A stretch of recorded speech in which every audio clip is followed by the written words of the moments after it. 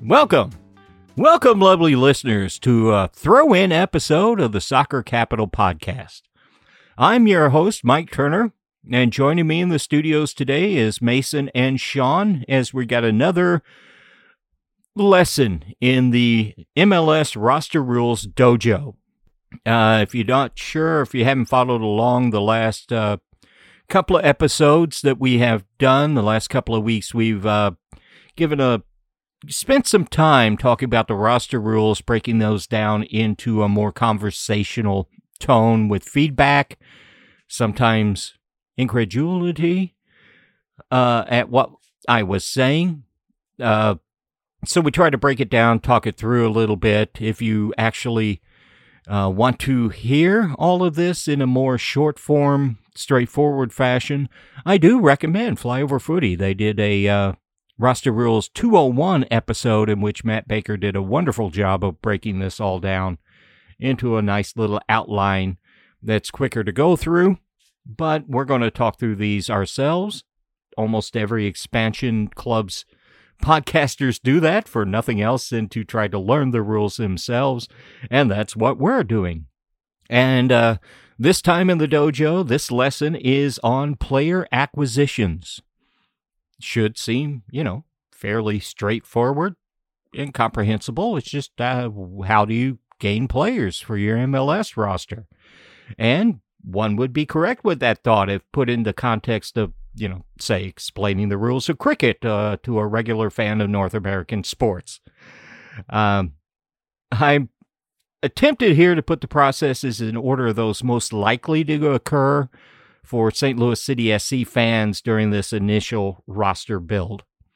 And one big thing that's upcoming, though not shortly, later on the year, I think the 21st of December, I somehow left that out of my notes, is the Super Draft, the MLS draft process. It's now down to 3 rounds. St. Louis City SC will have the first pick as we go through this, as they are an expansion club. All the remaining clubs will pick in reverse order of the MLS final standings after the playoffs. And all the clubs will get to pick amongst the NCAA college seniors who have exhausted their college eligibility. Also, those Generation Adidas players, as we mentioned earlier, those that have pre-signed an agreement with MLS. The drafting clubs will pick up the salary that MLS itself negotiated, but with special salary cap implications. Generation Adidas players are generally considered to be very much desired, especially for an expansion club. Also included in the draft are non-collegiate internationals that have been made eligible for the draft. And this is what's fascinating about this, and I didn't know. Clubs may nominate players for the MLS draft eligible list, and only those players from that list may be selected. So clubs get to nominate players that be in the draft who they might want to pick amongst, and then the 29 teams, they pool those names together, and the clubs then pick amongst themselves of whoever somebody wants. Yeah, why does it work because so players don't enter the draft themselves. They are chosen by a club to be put into the draft. They're chosen for a chance to be chosen by the club that chose them. Yeah, that's what the rules say. I did not know that. That's what the rules state. Isn't that Classic fun? MLS just making no sense whatsoever. Of course, you think about the number of players out there. I don't know. This seems like, especially particularly onerous on scouting teams to try to go and find players that they might want to pick up in the draft that they might not even get a shot at. Actually, I think it's the opposite, that without having to scout every player, you do get a list of who's going to be involved, so you only have to scout that, because MLS teams just don't have large scouting departments to go out. Some teams have barely even, I think St. Louis City SC only has Alexander Soley, as the only listed scout at this point. But then how did you end up on the list in the first place if you're not scouted? It just sounds like extra steps to signing free agents that, you'd want to sign away anyway, but now you have to put them in the draft. It makes it so that instead of every team having to have like 16 scouts, each team has one or two, and then you're collectively scouting for the league. Yeah. I didn't say it made sense. I just said these are the rules. It's MLS. It never makes sense. That's just what we expect at this point. And this was supposed to be the easy one, right? This is the draft. We know how drafts go. And then there's this dropped in the middle of it like a lead weight. But wait, there's more. Oh, no. There's also the college protected list. If a player is drafted by a club during the Super Draft but doesn't agree to sign a contract, that player is on the drafting club's college protected list until December 31st of the year following the draft. That generally works out for just over a year. And that club then has priority rights to signing that player until the end of the following year. If the club does not offer the player a contract after coming in for a trial, the player will have the option themselves to be placed on waivers on the date following the drafting club's first MLS regular season game. So if you draft a college player and they want to play for you, they're kind of beholden to the club, but there's negotiations going on. The player comes in for a trial. They still can't come to an agreement. The player does have at least the option at this point to say, no, just put me on waivers, first come, first serve. I'm not playing for this team. Like John Elway did with the Indianapolis Colts and decided to go play baseball for a year till he got picked by a different team. But that's only for the old folks out there. So I'll give everybody a moment to catch up on their notes on this straightforward one. It's upcoming. Another way that a team can gain players and many things is through trades. There's a lot of things that can be traded in MLS. You can trade players. That one's easy enough. You can trade for general allocation money. You think players, but no, there's a lot of other ways that GAM can be traded back and forth. There's the Super Draft selection position. If Lutz does not like the Generation Adidas players that are so crucial to building a roster, he traded off for a buttload of GAM.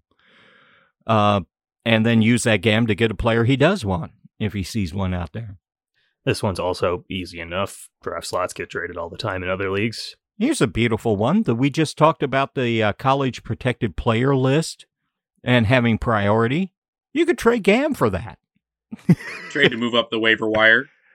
Yeah, or just to take away the priority of signing that player that a team can't get. You can go ahead and trade instead of going on waivers. Then you have the priority. So a team that drafts a player out of college that doesn't want to play for that team, they can then trade that player that they don't have signed to another team? Not the player itself, but the priority to sign them first before everybody else, before they go through the waiver wire and the waiver it's trading order. Away the rights. Yeah. The rights to sign and communicate with said player. They're trading that. The not first player. rights. Sure, first but rights. Essentially, you're trading a player you don't have. Right, but if another team thinks they have a good chance at signing said player, they can give you money to then say, okay, we're taking your priority. We're taking the rights to talk to this person.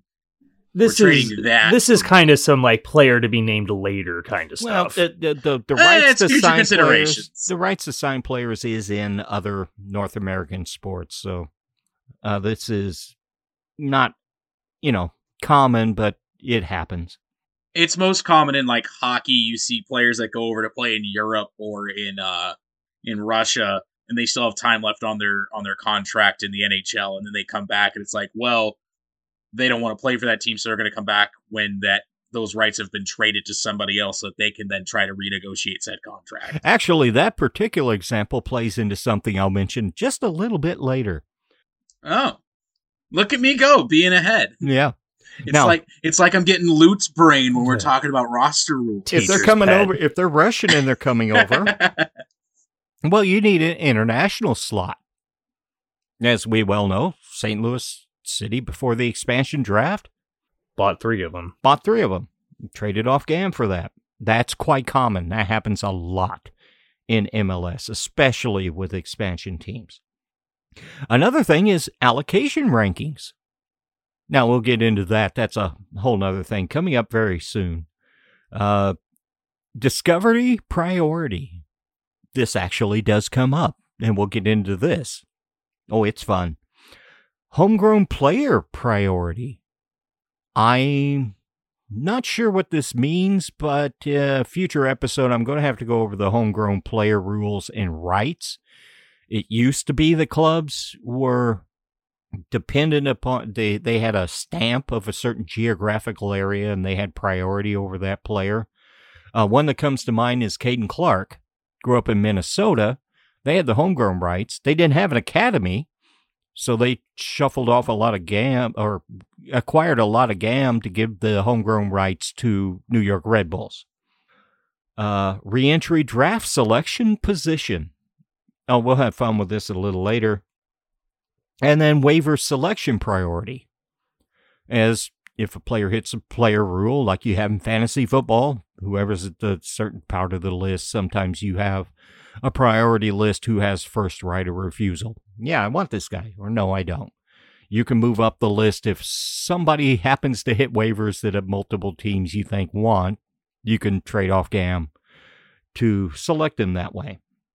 Thing about trades is all these sort of trades must be made during either the primary transfer window, which in MLS is the winter, or the secondary transfer window, which is the summer, or in special windows like we just saw prior to the expansion draft. This isn't listed in the rules, but is part of the expansion process.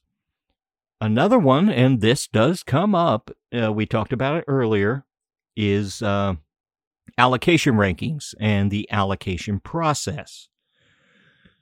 Oh, this is fun, but this also includes how you bring in transfers from overseas for good high-dollar players, basically. Don't know how that's going to go with City, but this can be a factor. There's an allocation ranking list. This is a list made by MLS of players of special interest to the league. These can be selected U.S. men's national team members, sometimes selected youth U.S. national team members. And given what's going on with the Canada national team, perhaps it's time to start adding Canadian national team members to this list. But yeah, we'll wait for that to happen. Also, who MLS puts on the list is former MLS players returning to MLS after joining a non-MLS club for a transfer fee at or exceeding $500,000. And a couple of prime examples is, think of Clint Dempsey when he came to the Sounders, or more recently, Matt Miazga being signed by FC Cincinnati. MLS themselves set up this list, and they update this list yearly at the end of the season, but they can add players to the list at any time as circumstances warrant. If Nicholas Giacchini, I'm not sure if he was on the allocation list for Orlando City or not. 8 caps may not have had him on the list. A few more caps, a few more goals, he might have been on this list and subject to this. And with the list comes the allocation order. And wonks of roster rules might know the podcast allocation disorder, which is a takeoff on this. This is a list of which teams have the top priority of these special players. It is set by taking reverse order of club standings at the end of every MLS Cup. But St. Louis City SC as an expansion team will be at the top of the order this year. The order of these teams gets reset at the end of each MLS season. Once a club utilizes this priority and picks a player, it drops to the bottom of the list and rotates up, as you'd imagine. These allocation order rankings can be traded if part of the compensation must be that you pick up the other team's rankings.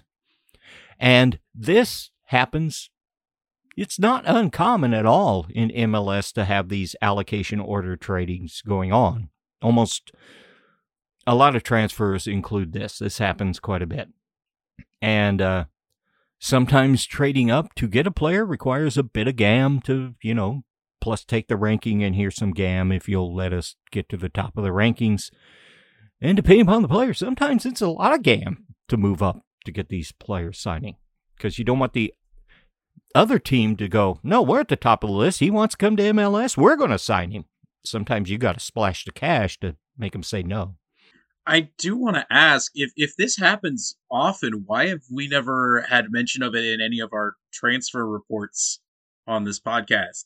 Is that something that I've just missed and I'm just bad at research, or have we just not seen it in the last year that we've been doing this? Matt Miazga, they traded GAM for Matt Miazga's rights in the allocation order when he came back to MLS for FC Cincinnati in this past season. Perhaps we didn't mention it or didn't do it, but there was a trade involved with the allocation order for that. That has happened just this year. These things do happen. Okay, so I definitely just missed it. But you got to be a rules wonk to find out about it in the news. It'll be announced, but it doesn't get a lot of play. You got to really be watching these things.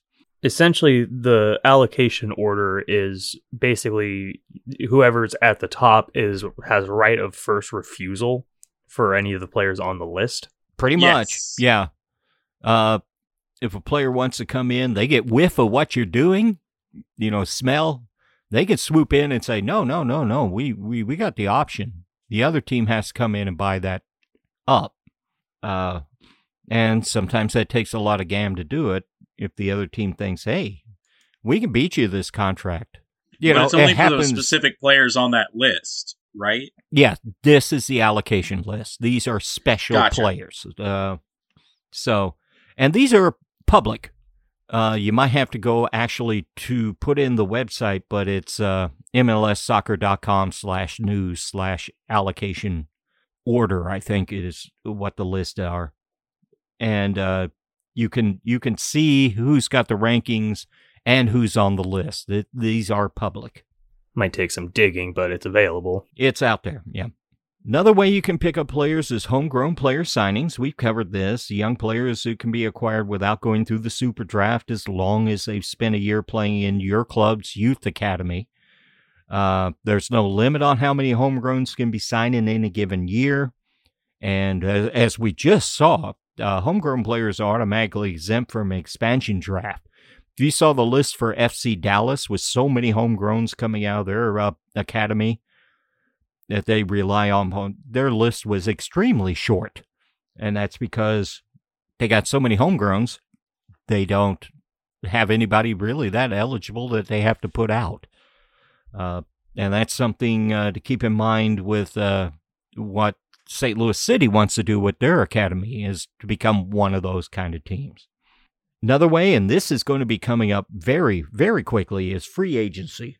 It used to be very hard to become a free agent in MLS, but under the current and new collective bargaining agreement with the MLS Players Association, it's been lessened down to something more reasonable. Players 24 years old or older with 5 years of MLS service are eligible to be a free agent. Clubs must submit to the league office by noon Central on November 16th. There's a lot happening on November 16th this year. They will have to submit their list of players who will or will not have their options exercised. So who they're keeping and who they're letting go.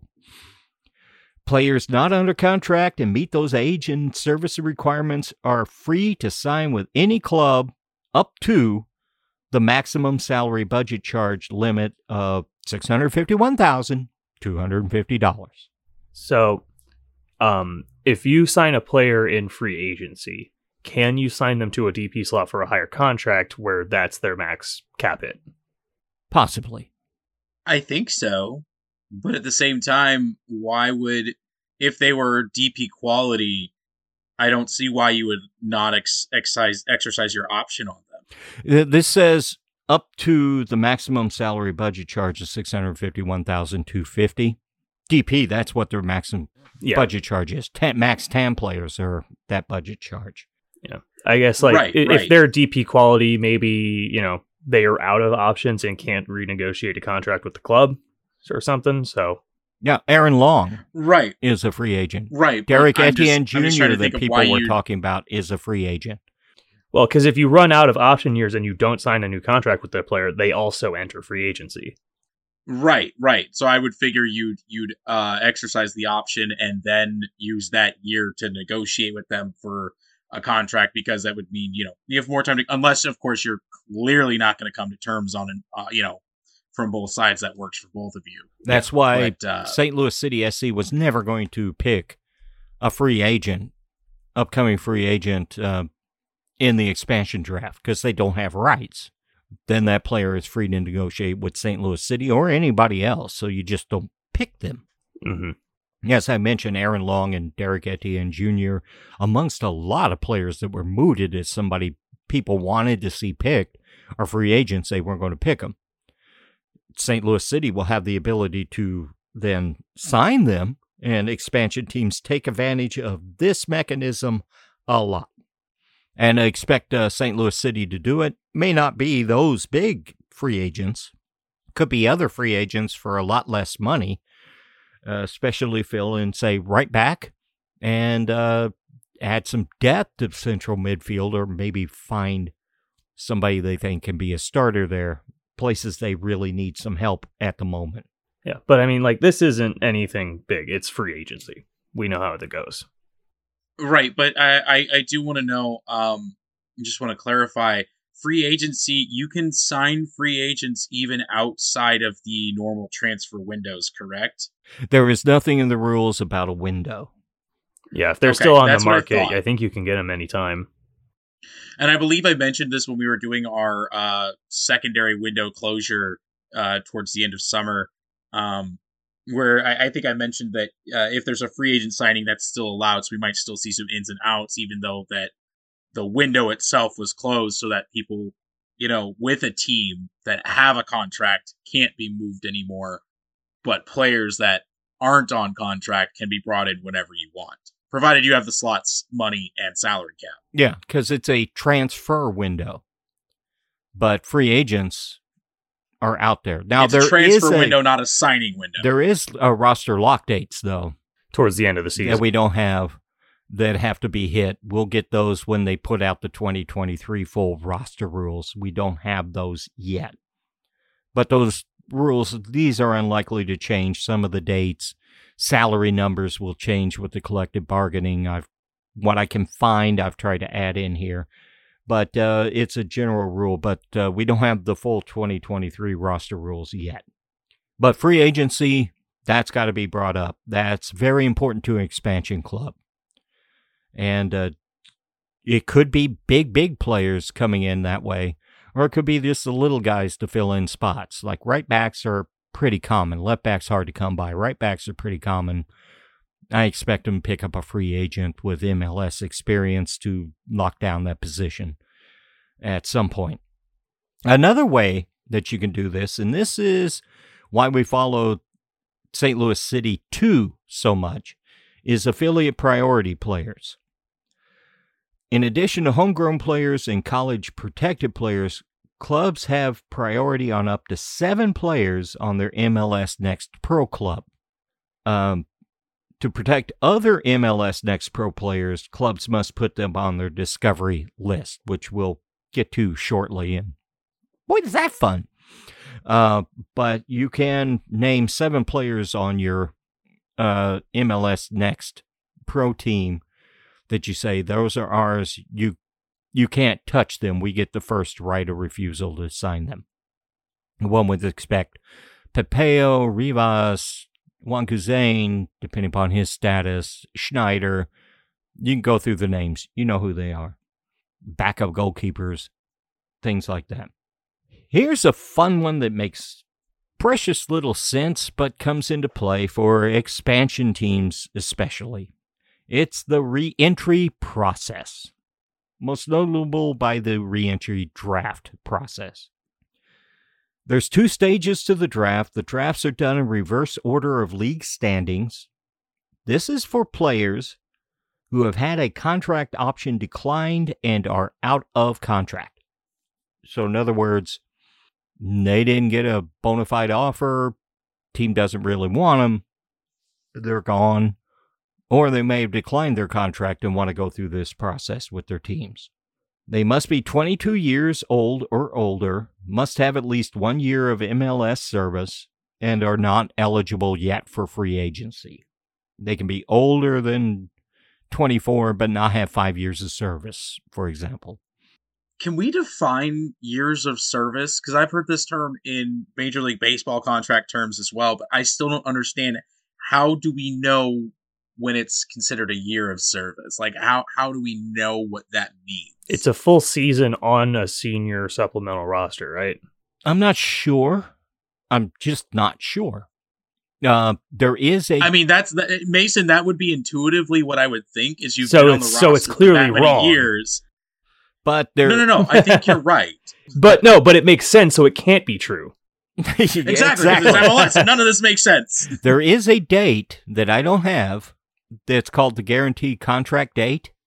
We'll get to that, comes up a little later, where contracts are then guaranteed. So I'm betting that if you play up to that date, that it could be. I have not found a definition for this. I looked a little bit, got tired. This is too hard to edit. So we'll come up with that one. Let's just know this, that those players who are eligible, that list will come out on November 16th. What happened on November 16th?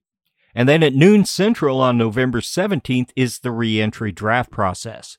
And this is another way for expansion teams to fill out rosters. And now with MLS Next Pro, you may even pick up guys here, put them on the MLS Next Pro contract, get them developed if you don't think they're good enough for the roster, and then put them on your affiliate protected list so you have the right to sign them and bring them up. Out-of-contract players are those whose clubs did not wish to re-sign them to a bona fide offer, and there is a definition of a bona fide offer. That new contract is defined as a $15,000 or 10% increase over the previous year's salary. So that's a bona fide offer to an out-of-contract player. Is it 15,000 or 10%, whichever is larger or whichever is smaller? That isn't defined in the rules. I'm assuming... It probably has to be one or the other. The largest of those. Yeah, but that's not defined. Knowing MLS and cheap owners... Could be whichever's smaller. Yeah, whichever's smaller. That's the way I was thinking. But it's not defined in the rules that I found. But as I said, as I went through all these and did all the research, I hadn't quite parsed everything yet on the rules, or had gotten an answer to a couple of questions I sent out, had not gotten an answer. Now, if these players are drafted, they must receive a minimum of a bona fide offer from the club that drafts them. So the club that drafts them will want to pay them the $15,000 more or the 10% increase than their previous contract. Yeah. And I love that this is in the rules. Clubs can't draft their own players in this. No, we're not going to give you $15,000 or $10,000. We're going to put you on this list. You're going into it. Oh, wait, we changed our mind. Yeah. No, that's not allowed. In stage 1. Well, I see this rule being important, that caveat being important, because it could be, we offered you 15,000 or 10% more, but you wanted more than that. And so we're going to put you in the draft, and then we're going to draft you back, so we have to only pay you that small amount that you thought you were worth more than. Yeah. That's the way I'm thinking of that rule being in there for. Well, that's a good point. But there is stage 2 of the reentry process. And the list of these eligible players will be released on November 22nd, and the draft will be made that same day at noon Central on November 22nd. These are players not selected in stage 1. And in this stage, the drafting club is only required to make a genuine offer to the player, not that bona fide offer. So they just have to, pay him a league minimum salary on this. What's the difference between a genuine and bona fide? They mean the same thing in No. common speak. It's a genuine offer. In common speak. You don't have to give them an increase over what they're making. You just have to give them an offer. Could you even pay them less? If they're a senior roster, make a senior roster or a minimum, supplemental roster, $84,000 or down lower. You can make any one that fits in the rules that we've talked about earlier. And here's the thing I was talking about why you can't pick them in stage 1. A club cannot select their own player in stage 2 until all other clubs have declined signing that player. Then the club that didn't want to give them a raise can then select them back and just give them, back their same contract. And the player might sign it if they've gone through this twice and nobody wants them. That's your market value. You know what your market value is. Yeah. You better get to work on the training field, son. This is kind of like a player clearing waivers. Yeah. Even though waivers are also here. This is just waivers with extra steps. Kinda, though. You go on waivers, that player might not be signed by anybody, and you're gone. At least you get 2 drafts to try to get selected by somebody on it. It sounds like they tried to take waivers and arbitration and put them together and create a love child between the two, and this is what they came up with. Yes, and that's an apt description. And this is confusing and has been confusing for me for a decade. Now I've read through the rules and I've got some sort of an idea, but I'm still confused. So we'll just move on to another confusing aspect of how a club can find players. And this is the discovery list. And this is something that does come up.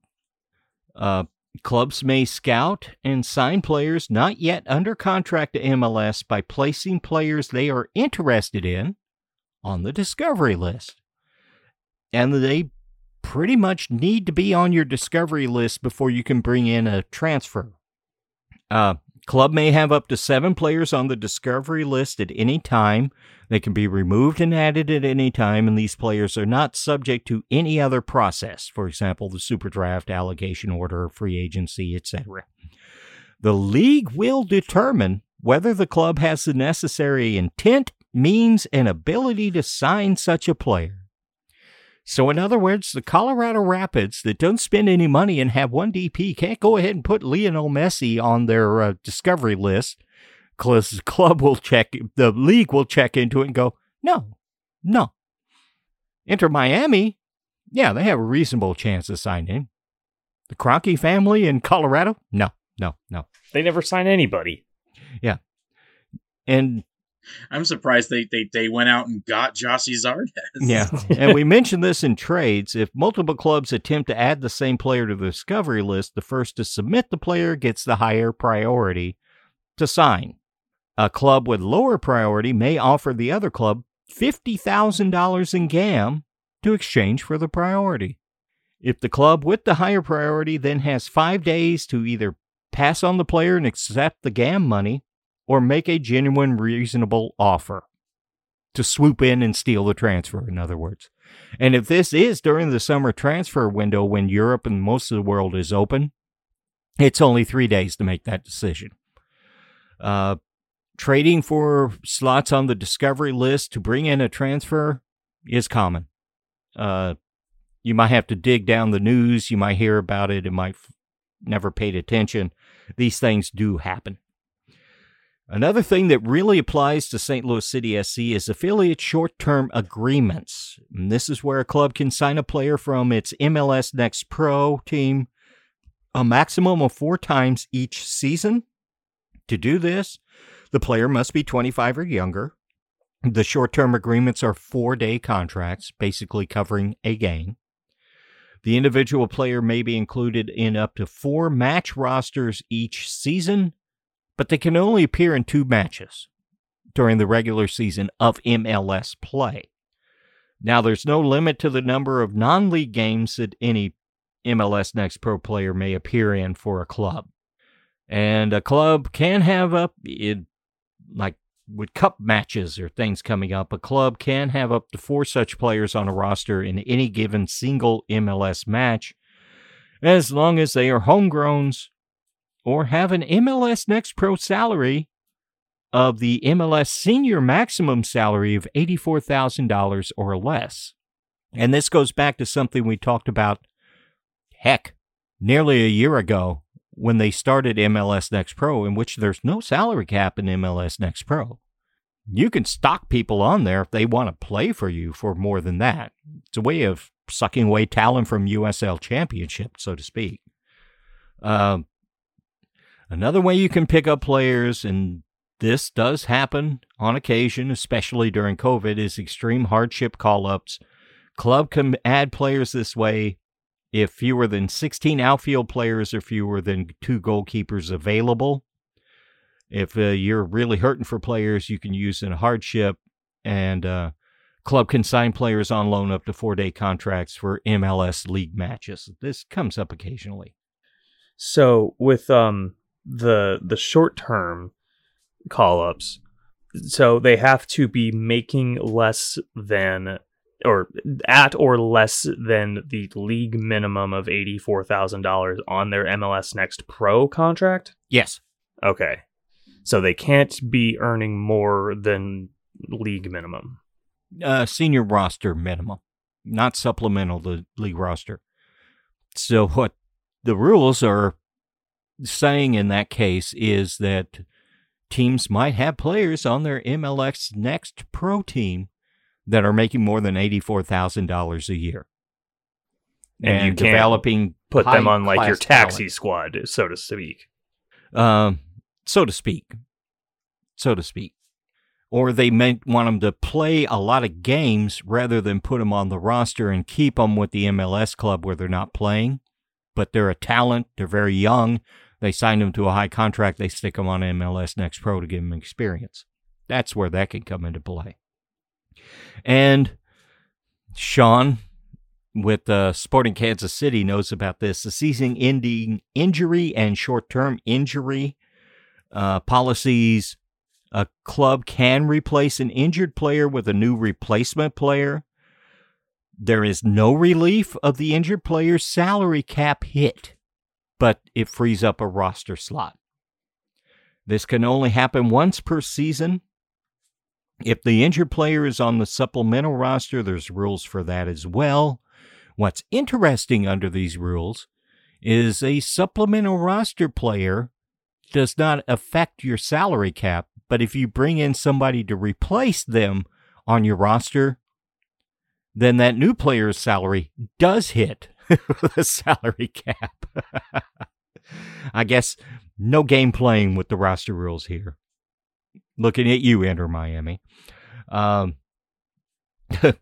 Players that are put on this list can't play in any games for the club, MLS or not. Duh.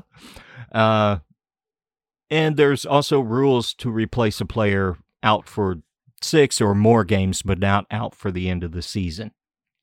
At the season-ending injury list, there are special rules with that as to how early in the season they have to be out. It has to be quite early. You know, like Alan Pulido with Sporting Kansas City. He was out at the end of the season beforehand. Yeah. He just missed the rest of the season. Exactly. Or the whole next season. That's pretty much how early. It has to happen before the end of the primary transfer window, which is in the winter. So it's only a handful of games in the MLS season to start where you can utilize that whole season-ending injury list. Okay, hang on. Something doesn't make sense here. Because there is no relief of the injured player's salary cap hit. So their cap hit still applies, but then later on here it says that the replacement player salary will hit the cap, but the injured players does not. Which one is it? That's for the supplemental roster. Only the senior roster hits the cap. Supplemental roster does not. If you want to replace that supplemental roster player with another player, then you're going to have to take the salary cap hit for replacing a player that didn't have a salary cap hit. Oh, okay. So no gamemanship, no putting somebody on the supplemental roster, and then saying, oh, they're injured for, say, 6 games of the season, so we're going to bring in this other guy that's worth more, and we're going to pay him more, but there's no salary cap hit because he's taking a supplemental roster spot. Right, which was the whole looking at you, Miami comment. Mm-hmm. The New England Patriots, it's the kind of thing they would play. Yeah, it's some real injury gate type. But that's it. That's the ways that you can gain a player in MLS. And they're all very easy to understand and simple, especially the super draft, which just makes sense and there's nothing weird about it. There's nothing weird. No, not at all. Just wait for the draft to happen and glorify your pick and don't worry about the mechanisms behind it. So a lot of these don't worry about the re-entry draft process. It's always been so obscure. Now I know enough about it, and it's even more obscure. But at least I know what's going on.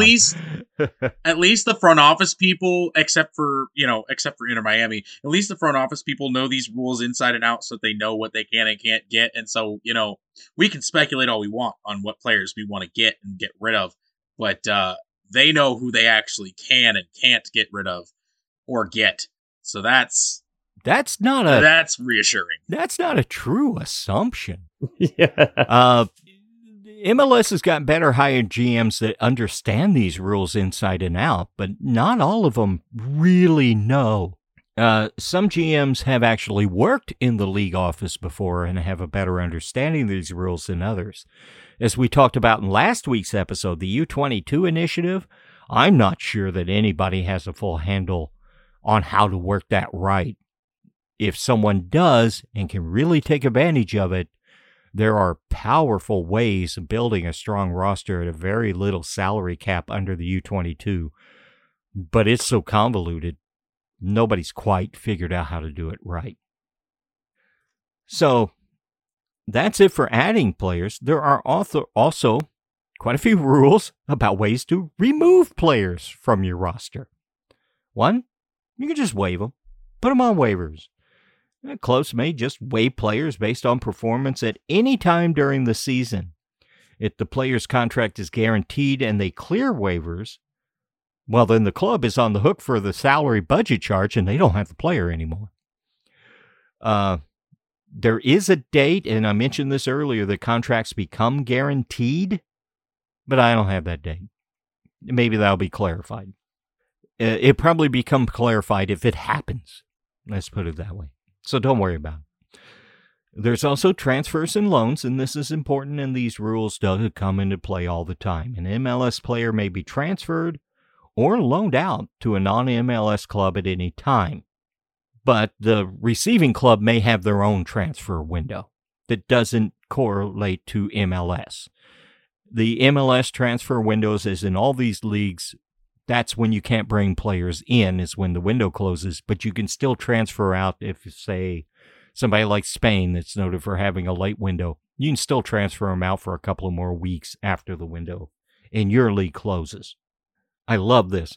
This is subject to the consent of the player. Only in North American sports does that have to be in the rules. Thank you for your service, Kurt Flood. And this is leaving out of the league on this. If loaning a player out, the roster slot is open, but there is no salary cap relief given unless it's agreed in the loan agreement. Now, I believe that refers to whoever oversees you're loaning this player out to decides to take up part of their salary and get salary cap relief, I believe. The MLS club will receive 95% of the fee unless the player is a homegrown or a U22 initiative, in which case you get to keep all the money. That's why those slots are so important. And if the player is a DP, the rules get all convoluted. But to boil it down, the club gets to keep all the cash it paid out of pocket for the player, because there's discretionary spending involved with the DP. And then anything else up to 1.1 million of that cash can be converted to GAM. Because remember, in MLS, GAM is far, far more important in this tiny little universe than cash is. At least every time a player gets transferred or loaned or anything like that, they're still getting paid their contract money. So, like, that's a plus, right? Yeah. Now, with a designated player, that 1.1 million, it says something in there. It doesn't apply to designated players because they get to recoup all that maximum budget charge and get the cash back. I don't understand this rule. I don't have clarification on it. So it seems like they just want the money because you're spending a lot more on this player. Oh yeah, they want you to be able to recoup that if you're selling them on or you're moving them out. It makes sense. It keeps the money in the owner's pocket so that they can then go out and fill said DP slot. Otherwise, they're out a bunch more and they may not be able to fill that DP slot. I understand a lot of these rules, but in this particular episode of this, there's a lot of these rules I don't have an understanding of. And that's one of them there. Now, those are for out of MLS loans and transfers. For intra-league loans, there's some other rules. And a club can loan a player to another MLS club if it's a field player of 24 years or younger during the league year or a goalkeeper 28 or younger. Only one loan to an MLS club per year. Must be done during a transfer window. The player must remain with the loan club for an entire year. Unless it's done during the winter transfer window, there can be an agreement that they can be recalled in the summer during transfer windows. And the player cannot compete against his former club while on loan. And this includes all competitions. And these loans may have an option to make permanent. We just saw it would say Julian Carranza being loaned from Inter Miami to Philadelphia. He kicked on. Philadelphia exercised the option. They kept him. He was a loan player, couldn't play against Inter Miami. It's another mechanism that you might see used to get a player to fill out his roster for this first season. I don't know if he will or not, but it's an option. Now, I don't see a lot of intra-league loans happening. There's not a lot. I see it across the pond all the time, but I don't see it over here hardly ever. Oh, there's a few. Well, there was Julian Carranza. The fullback for Atlanta was loaned out to somebody and came back this year. His name escapes me. Julian Carranza is the one that stands out. He was on loan. There's a fair few bit of loans that go on. It's just not a lot. Not like you see in Europe. The rules are a little different. Well, I think the biggest thing there is the age limit on that. You can't say there's a veteran guy who ends up riding the bench. You can loan them out to someone else in the league that needs that position. But if it's only 24 or 28 and younger, why are you going to use that? Because those are probably your younger guys, your homegrown players, the players you really want to hold on to. So what's the point of using that rule then? Well, like Atlanta shipping somebody out, they can't make the roster right now, but they have plans to a contract ending, say in a year. Oh, let's loan him out to another team that wants him. He gets to play in MLS for a year. Then we get him back, and then we put him on the roster and make him a starter. This stuff does happen in MLS. It's just not highly publicized that much because loans are not a common occurrence in North American sports. You always have to keep in mind that the North American fan for MLS doesn't understand these rules, mostly because they don't apply to baseball, football, basketball, or hockey. But they do apply to soccer fans all over the world, and they have a better understanding.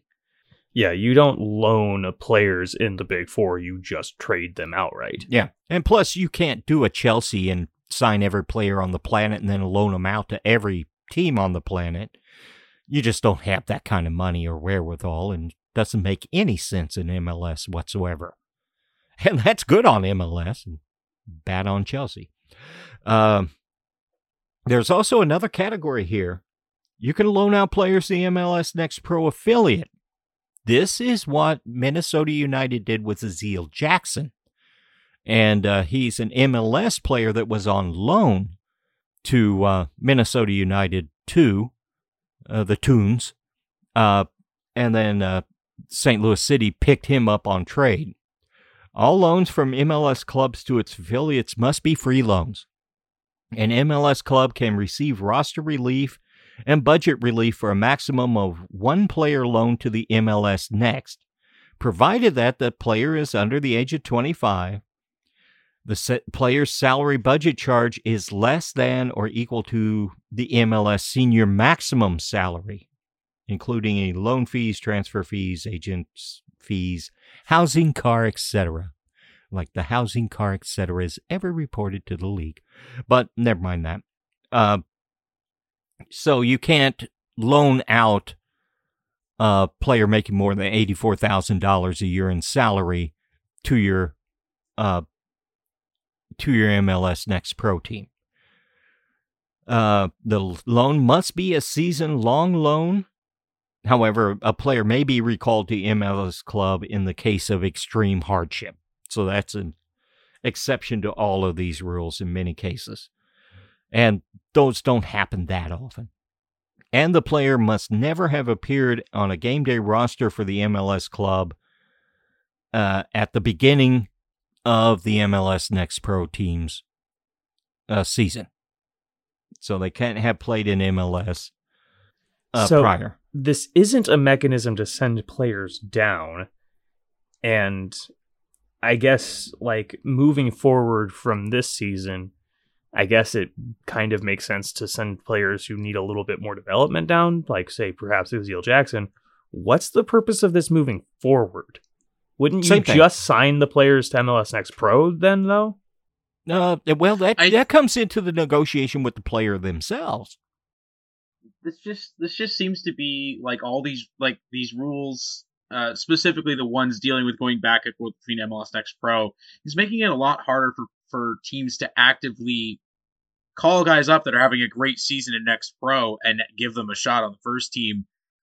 It's limiting those chances, but also limiting the amount of time that they can send guys down that, aren't having a good year and try to relieve some budget, some salary cap there. So I guess it's a trade-off of not being able to call up the young guys to give them a shot while also not being able to, relieve some cap to go out and get someone bigger, I guess. But it seems like they're really limiting the movement between the, for lack of better term, development team and the first team.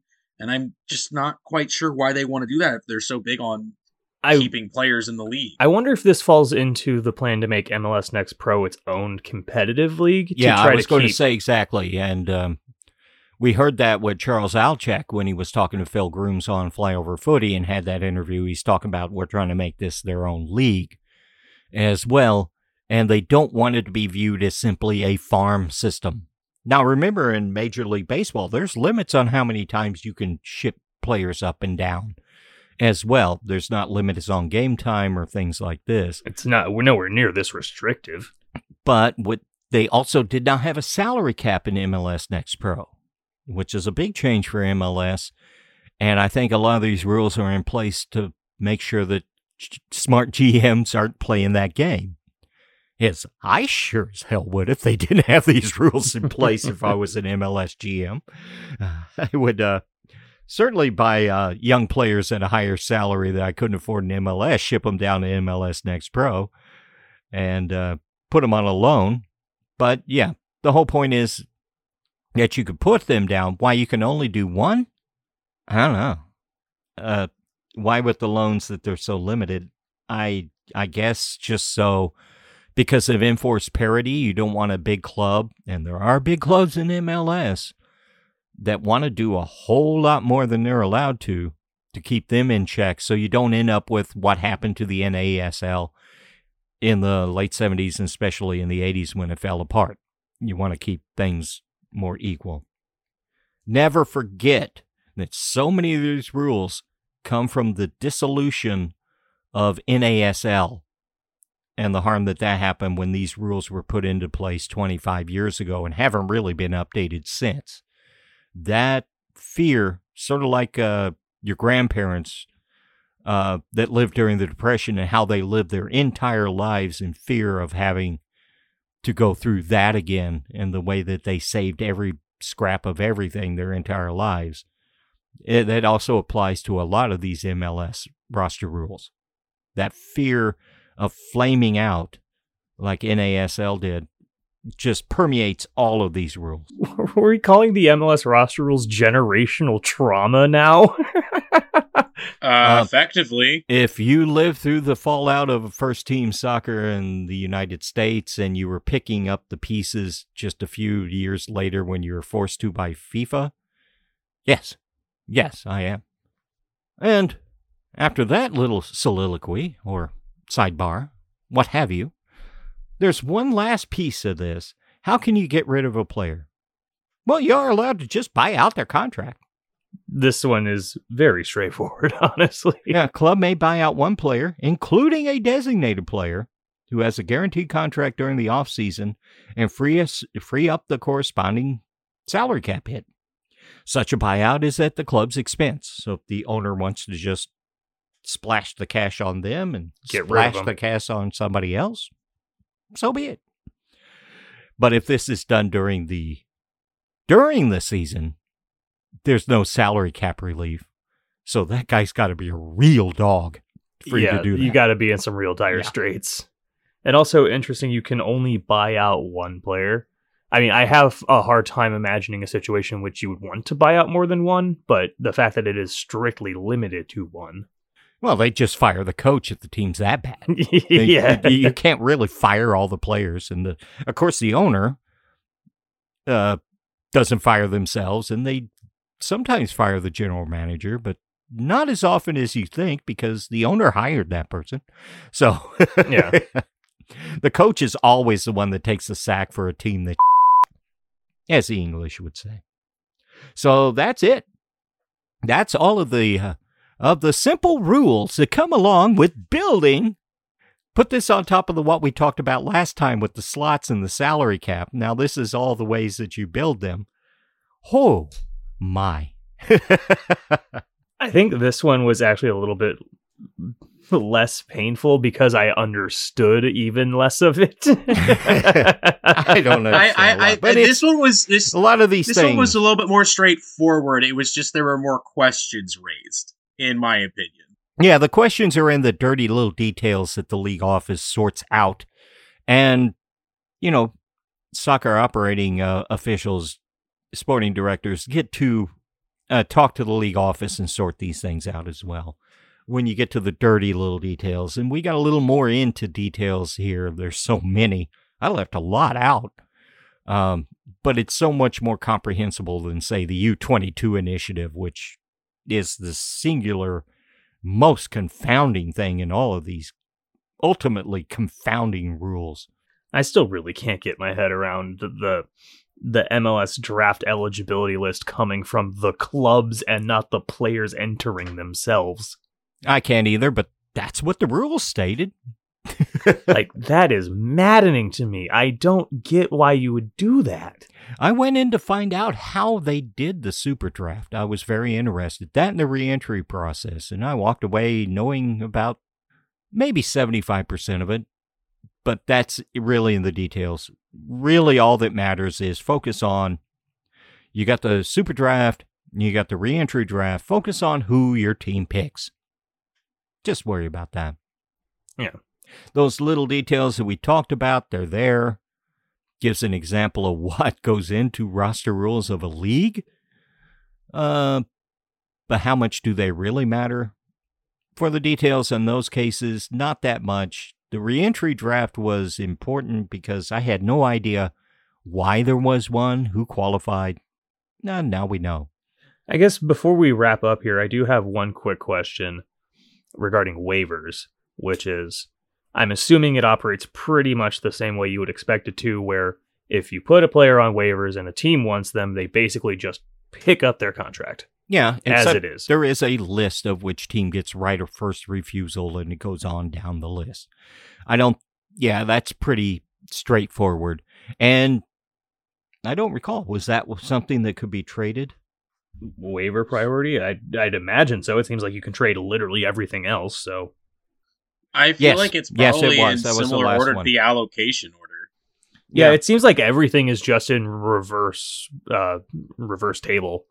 Yeah. So, Which is pretty standard. yeah. Yeah. Especially because this league doesn't have a lottery or anything, so you would just go from worst record to best record. Say Yeah. somebody put something on waivers because of this. It could have been something they did the club didn't like. But the other team's happy to take on a nefarious fellow because they're a good player and they really want him, but they're way down the waiver order. Makes sense to spend some cam, go get that player. We'll bring him in. That's one scenario I can think of. I can think of other ones that's just not a good fit, but they scouted him. They really like the player. You know, Lutz has picked players he's really liked personally. So he's picking them up out of, as soon as they come free in Europe, he's just pluck, pluck. And that's the way that works. So that's why you would trade the money. You have the option and it's listed. So I'm sure there's a lot of questions. I have a lot of questions, but a lot of these things won't come up. We tried to really touch upon the ones that will come up, and quite a few of these will come up. And the allocation order and that process, that comes up quite a bit, actually. Though you might not notice it as a casual fan if you dig in more deeply and you follow things that happen. It might crop up, and it often does. Any other questions for your dulled brains and blunted pencils? No, I don't think I understood enough of it to have a question to ask. So this is class number 3, your third credit in the dojo. All right, that's 3 credit hours. I can graduate now. Right. We've got other things to touch upon, but really these 3, the GAM, TAM, allocation money, and the salary cap. Then we followed up with the categories of players and how they impact the salary budget charge or the salary cap. And now the ways that you can pick up players, which was so much more complex than you would think, but a lot of it was legalese. But now you know the rules. We've got some other things to come upon, but these were the big 3. And this one was, I'd have to say, the least sexy of all of them. Oh, because the other ones were so hot. Yeah. I was going to say, So as if hot. any role chat is actually sexy. So, if you're still with us and you're not bored senseless or have gone to sleep, which I understand completely, and feel free to use this podcast as insomnia therapy. I'm surprised I didn't fall asleep. I'm your host, Mike Turner. I'm your producer, Mason. And I'm your resident cave-dwelling hooligan, Sean. And for our absent snake, Zimmerman, thanks for listening. Bye for now.